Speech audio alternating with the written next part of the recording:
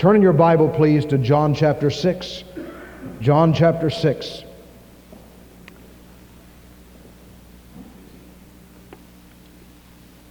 We want to remember in prayer those of our folks who are sick, some who are in the hospitals. Ask God to touch them with His healing hand. Mrs. Fleener has been very, very sick this week in the hospital in coronary care, and let's remember her. Brother John Dalton had surgery. Mrs. Raymer, with that broken hip, has been in the hospital. Let's remember each one of these. Brother Tom Odom is sick today at home. And there are others of our folks. Let's pray that God will touch them with His hand and speak to us here in this service. May we bow together before the Lord, please. Our Father, we thank Thee for the privilege of prayer. We don't understand that somehow this is the only omnipotence that God has given to man. The cry of prayer. You said You would listen when we called unto You. We call unto You today, some with troubled hearts, some whose family, friends, loved ones are very sick, some who have troubled hearts over decisions and burdens that they bear. We appeal to the great load lifter today, even the great physician Christ Jesus, to lift loads and brighten roads and turn us in our thoughts toward Thee. We pray that those who are not saved, who have never come to Christ, will come to Jesus today. We humble ourselves in Thy presence, recognize that we're nothing, Thou art everything. May Thy Spirit give light as we read the Word. Before this hour is over, may there be victory in the souls of men and women and boys and girls, both here and those who listen by radio. In Jesus' name, amen.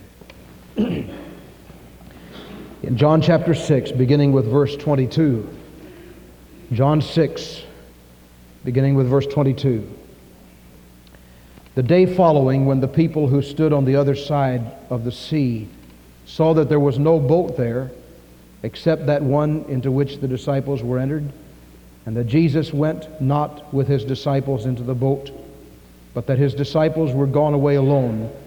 Nevertheless, there came other boats from Tiberias near unto the place where they did eat bread after the Lord had given thanks. When the people therefore saw that Jesus was not there, neither His disciples, they also took boats and came to Capernaum, seeking for Jesus. And when they had found Him on the other side of the sea, they said unto Him, Rabbi, when camest Thou here?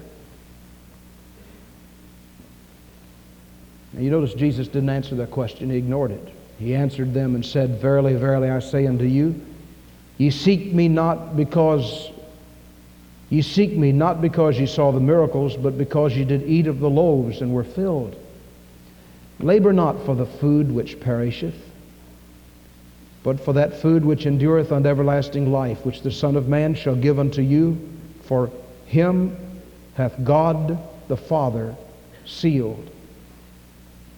Then said they unto Him, What shall we do that we might work the works of God?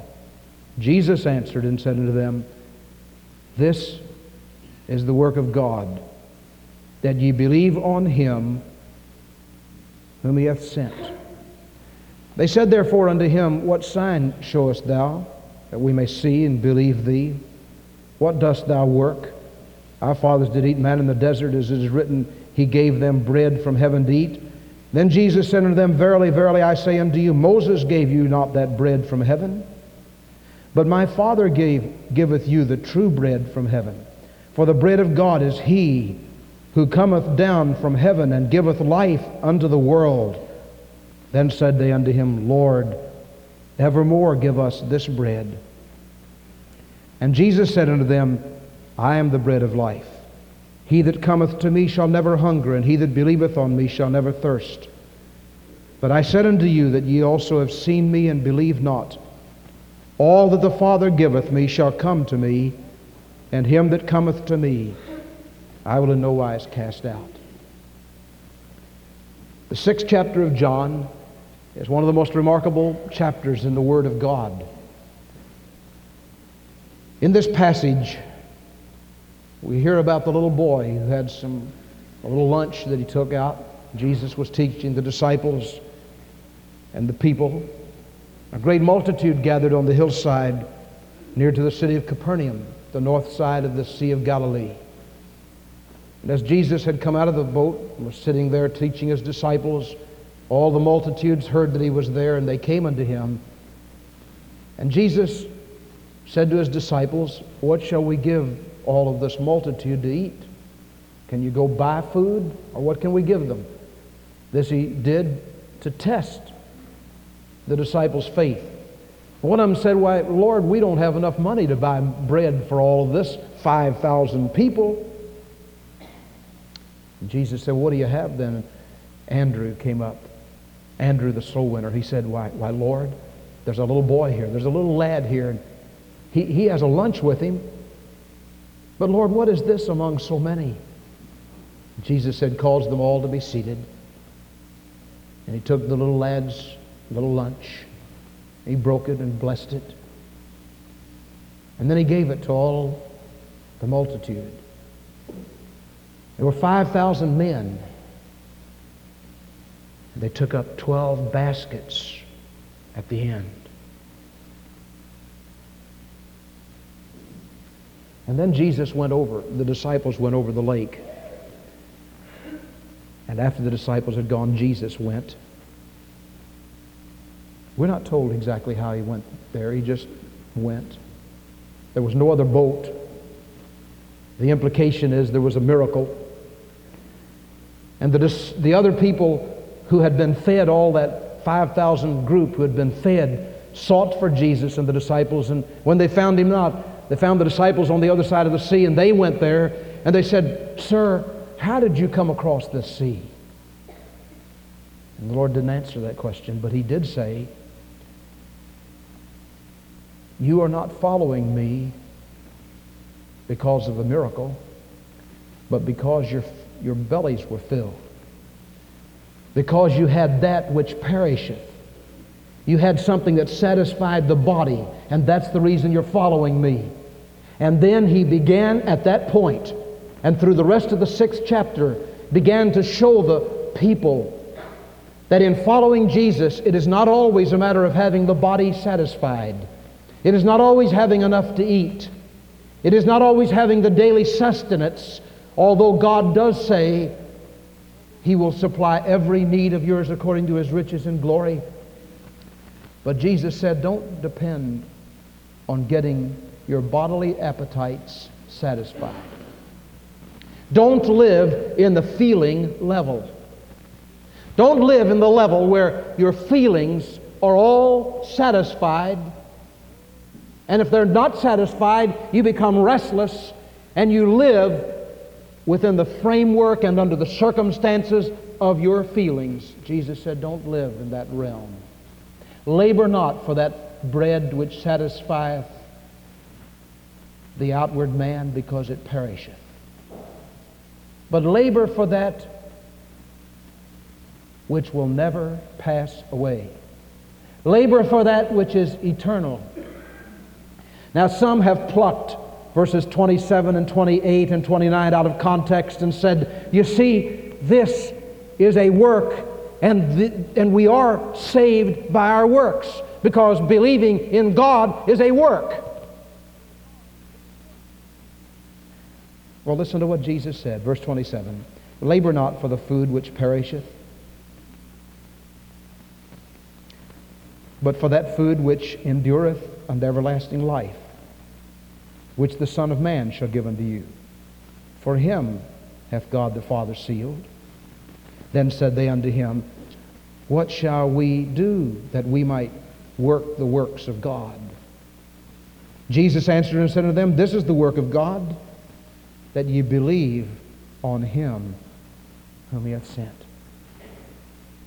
And then he began to tell what it meant to believe.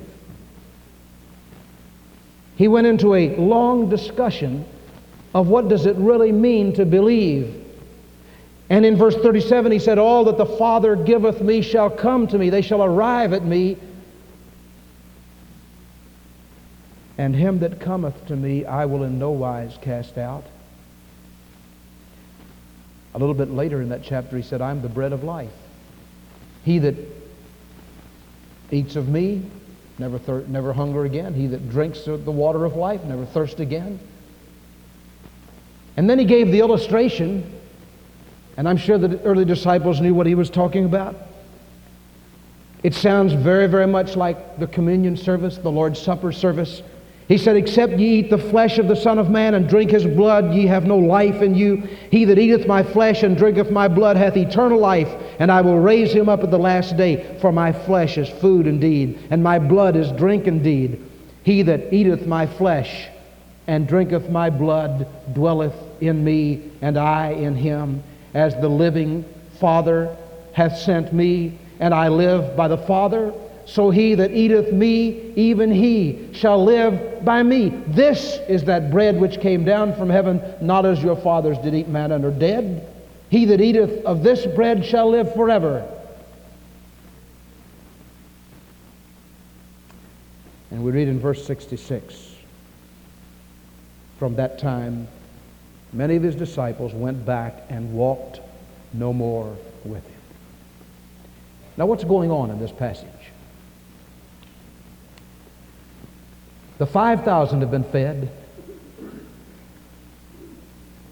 and the disciples seek, or all the multitudes that follow the Lord, seek him, and they could be called disciples because of what verse 66 says.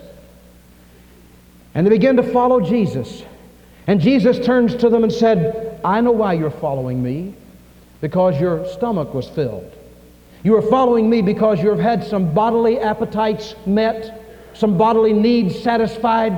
But I want to say to you, following me is more than having your feelings satisfied. Following me is more than just some big feeling. Following me is more than just having enough to eat. Following me is more than just having enough to drink and enough food and enough substance and enough companionship. He said, if you really would follow me, then you have to receive me inside of you. You have to receive me. It's not a matter of Jesus being out here and I'm over here and I say, well, I think I'll follow Jesus. There he goes, so I just start walking along with him. That's very good. But Jesus said if that's all it means, and that's that kind of physical, tangible companionship, and that's what you're depending upon for life eternal, you don't have it. Because if you walk along with me like that and that's all there is to it, when the going gets tough, you can quit walking along with me and you can go back and walk no more with me. And that's exactly what happened. In John 6:66, from that time, many of his disciples went back and walked no more with him. There are two kinds of belief. One is the belief of the mind, and the other is the belief of the heart. I believe with my mind that Jesus lived. He was the Son of God. He performed miracles. He fed 5,000 people one time, 4,000 people another time. He touched blind eyes and caused them to see. He touched lame limbs and caused them to walk again. He interrupted funeral processions and raised dead people to life again. He went to the cross and died on the cross for our sins, and 3 days later he was raised from the grave, and he's alive. And I believe all of that with my mind. But Jesus is still out there somewhere. I look at him and I admire him and respect him and want to follow him. But as long as that's all there is to it, I'm not really saved. I do not have eternal life abiding in me. I may feel good. I may have visions. I may have some kind of a great experience. Why, I may even change the way I live. I may quit my old habits and start some more things. But as long as Jesus is out there and I'm over here, I'm not saved. Jesus was saying in this passage, you have to eat me. You have to drink me. You have to have me on the inside of you. Now, he was not, and I say this almost ludicrously. He was not speaking of cannibalism. He was not talking about coming to the Lord's Supper and some man stands over that Lord's Supper and says some prayer and turns the elements into the body and blood of Jesus. And then you take that, and in that way you're taking Him into you. That's not what He meant at all. But He's saying, except you receive the Son of Man into your life and believe upon Him to come into you, inside of you, believe upon Him to receive Him into your life, until that happens, you don't have eternal life. This is the reason Jesus could say, everybody that says, Lord, Lord, shall not enter into the kingdom of heaven.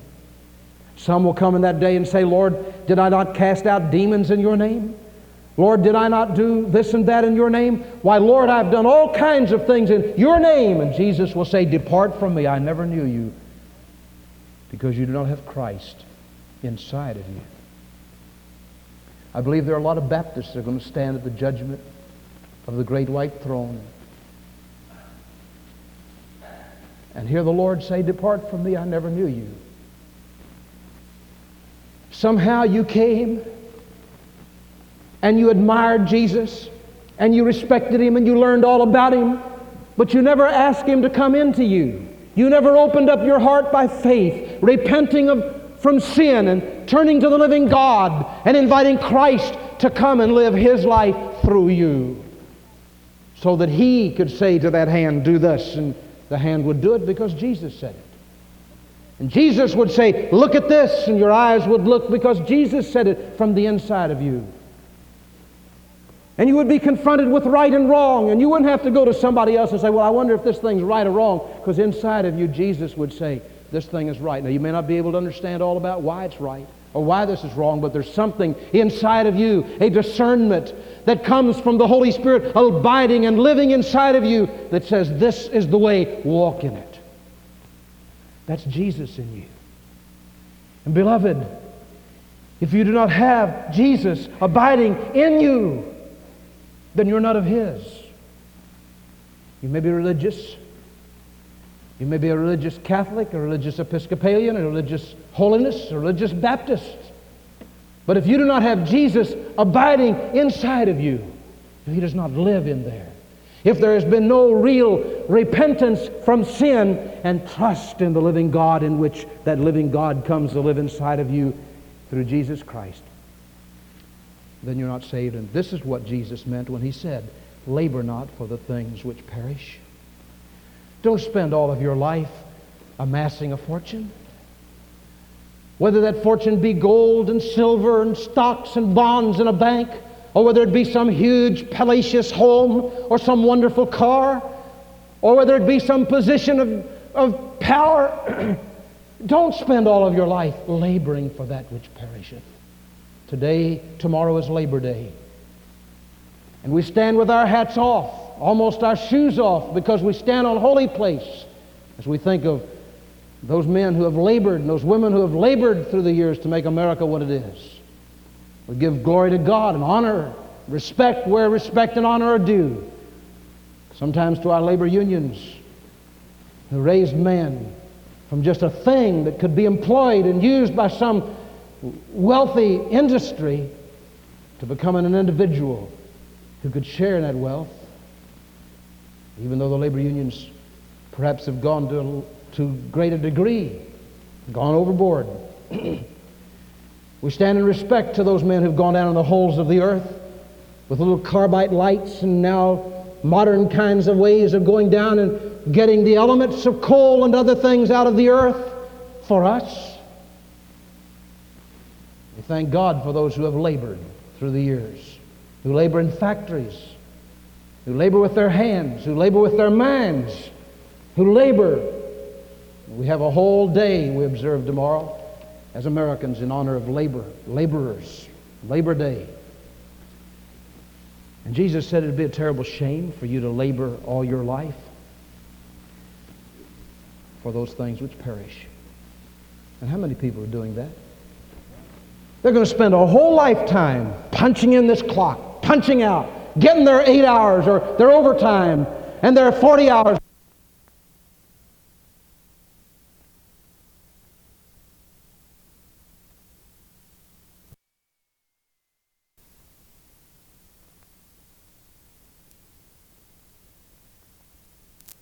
cars and clothes and shoes and all the things they need. And then they can have a little cottage out by the lake, and they can have a boat, and they can have this and that and the other. All these things.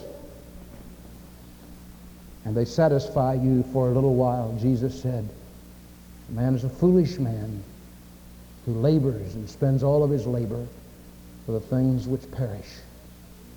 They're going to all pass away. They'll not be here forever. But you're going to be here forever. You, every man, every woman, every boy, every girl to whom I speak this morning, you're going to be here forever somewhere. But those things aren't. You're going to live more than that 70 years that God promised. You're going to dwell either with God in that wonderful city called heaven, where no evil thing cometh to despoil what is fair, and where Jesus is waiting to welcome us there. Streets paved with gold, foundation stones, beautiful, glorious stones. And the best thing about heaven, not only will there be reunions of loved ones we've known and lost and loved and lost for a little while, and then they're there. We stand on heaven's shore and we see the little child come running to us, snatched from a mother's bosom when he was a little child. We see an old man, an old woman, mom and dad. See a beautiful person, somebody very dear to us in life, and we see them. We look upon their face with perfection in our eyes and minds and knowledge, and theirs too, and there's a maturity of understanding, and we see as we're seen and know as we're known. Oh, that'll be wonderful. And then, best of all, we look upon Jesus, whose hands were pierced for our sins, whose side was riven that blood and water might come out, indicating that Jesus died of a broken heart for the sins of a world. And that blood symbolizing the blood of Jesus that cleanses from all sin, and the water symbolizing the water of life, without which we cannot be sustained through life. It'd be wonderful to look in His presence and look upon His face to face with Christ my Savior. Face to face, what will it be? When with rapture I behold Him, Jesus Christ, who died for me. Jesus. There's something about that name. Oh, how wonderful to be there with Him. But some will not be there with Him. Some to whom I speak this morning in this auditorium and by radio, you're going to spend eternity. You're going to live forever, but you'll live away from God in that awful nether gloom that Jesus described as weeping and wailing and gnashing of teeth. The city of Jerusalem, built on three hills, the Mount of Olives, Mount Moriah, and Mount Zion. As you look at that map of Jerusalem, facing north, on your left is the Valley of Hinnom.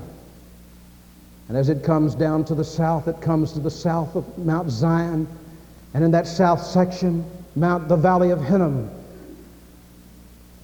became a garbage refuse place for all the inhabitants of Jerusalem. In ancient days, the men and women, Jebusites who used to live there, would offer their little children to the god of Moloch in the Valley of Hinnom. And later it became a garbage heap. The people of Jerusalem would put their garbage down there. Every day they'd put new garbage, and it was burning constantly.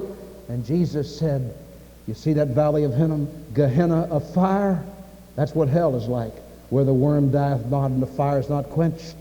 Down in that garden, that awful valley of Gehenna, of fire, the worms never died because there was new garbage added every day, and there were worms there, and the fire never died because they fired it every day to burn up the garbage, but it never quite was consumed. And Jesus said that's what hell is going to be like. Hell is like that Valley of Hinnom. And Jesus said, oh, I appeal to you, you who have stood right in the midst of the feeding of the 5,000, you have been in the very presence of Jesus. Don't spend your life laboring for the things which perish and will pass away, but labor rather for that which endureth unto eternal life. And they said a strange thing to the Lord. They said, well, sir, what is it? What is it that we may labor for eternal life? I guess they expected Jesus to say, quit committing adultery, quit stealing, quit these sins, start something else. Jesus didn't say anything like that at all. He said, this is the work of God, that you believe on Him whom the Father hath sent, even the Son of God, that you believe on Him. What does it mean to believe on Jesus? It means to take yourself to Him, realizing, in my hand no price I bring, simply to thy cross I cling. Could my tears forever flow, these for sin could not atone, thou must save, and thou alone. It means coming to Jesus and saying, Lord, I need something outside of me. But I need that something that's outside of me to come inside of me, to activate me, to give me the strength and the courage and the faith to do what you want me to do. And beloved, the only way that's possible is for Jesus to come and live inside of you. Right inside of you. It's not a matter of coming down here and trusting some Jesus that's standing down here at the altar. It's a matter of receiving the Jesus that's gently knocking on your heart's door right where you stand and saying, come in, Lord, I need you, I love you, I want you. I repent of my sins, I turn away from sin, and I turn to Christ. The time has come when judgment must begin in the house of God. God's people, the people who are called the people of God, need to examine our own hearts. Am I certain that I've been born again? Am I certain that Christ lives in me? If I am, then help me, Lord, not to be a fake. What is a real fake? Usually we think of a person as a fake who pretends to be a Christian when he really isn't. That's usually the teenage definition of a fake, a person who goes to church and goes through all the motions of it, and then really out at school he lives an entirely different life, so he's just a fake. Pretends one thing and really is another. But you know what the definition in the Bible for a fake is? In Romans chapter 12, I beseech you, brethren, by the mercies of God, that you present your bodies a living sacrifice, wholly acceptable unto God, which is your reasonable service, and be not conformed to this world. The word conformed is from a word which means wearing a mask. Pretense. What the Lord is saying, if you're really saved, quit pretending like you're a worldling.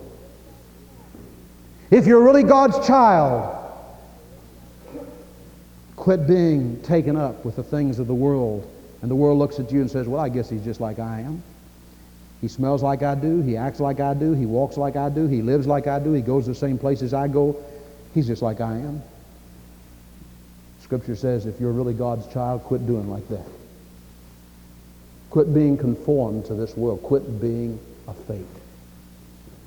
If you're really God's child, come out with God's colors. Stand for Him. Live for Him. Honor Him with your substance, with your sincerity, with your totality. That's revival. That's what revival is. Revival doesn't always start with masses. Many times it starts with just a minority, a master's minority, just a little group. And when you're willing to give to God all you are, He'll take you and use you. I dare you to do it today. In a few days, we're going to start a series of meetings. Walter K. Ayers will be here with us in what we're calling a crusade, a back-to-school crusade, a revival. But I want to tell you, He'll not bring it in His suitcase. It has to start in our lives, in our hearts. That revival is God's will for us all the time, 365 days a year, all the time. God wants us to be a blaze, a flame of fire for Him. Are you sure you've been born again? Are you sure that Jesus lives in your life? Let's close our eyes in prayer, please. Every head bowed, every eye closed.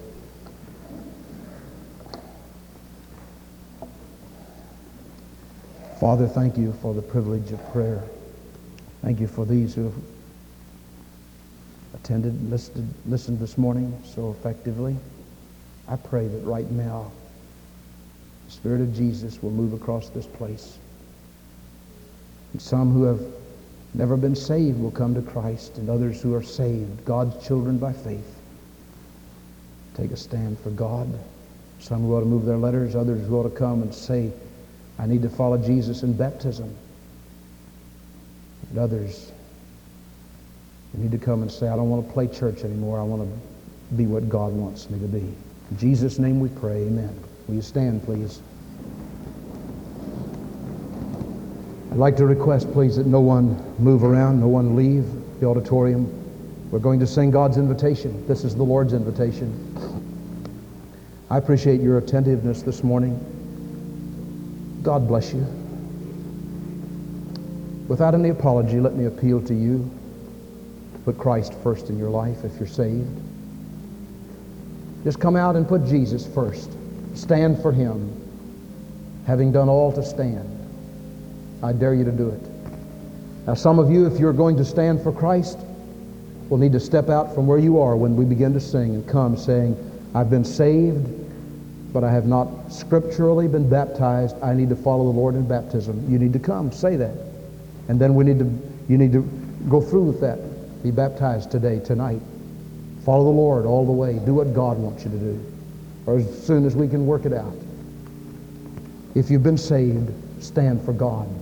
Some of you need to come and say, I've been saved. Maybe this week somewhere, someone led me to Jesus in a car, in my home, or somewhere else. You need to come and take a stand for God. Some of you need to come and say, I'm a member of some other church and God wants me at Glendale. I want to move my membership here. You need to do that today. However the Holy Spirit impresses your heart, would you take a stand for God right now while we begin to sing? Who'll step out first for Christ the King? Will you come?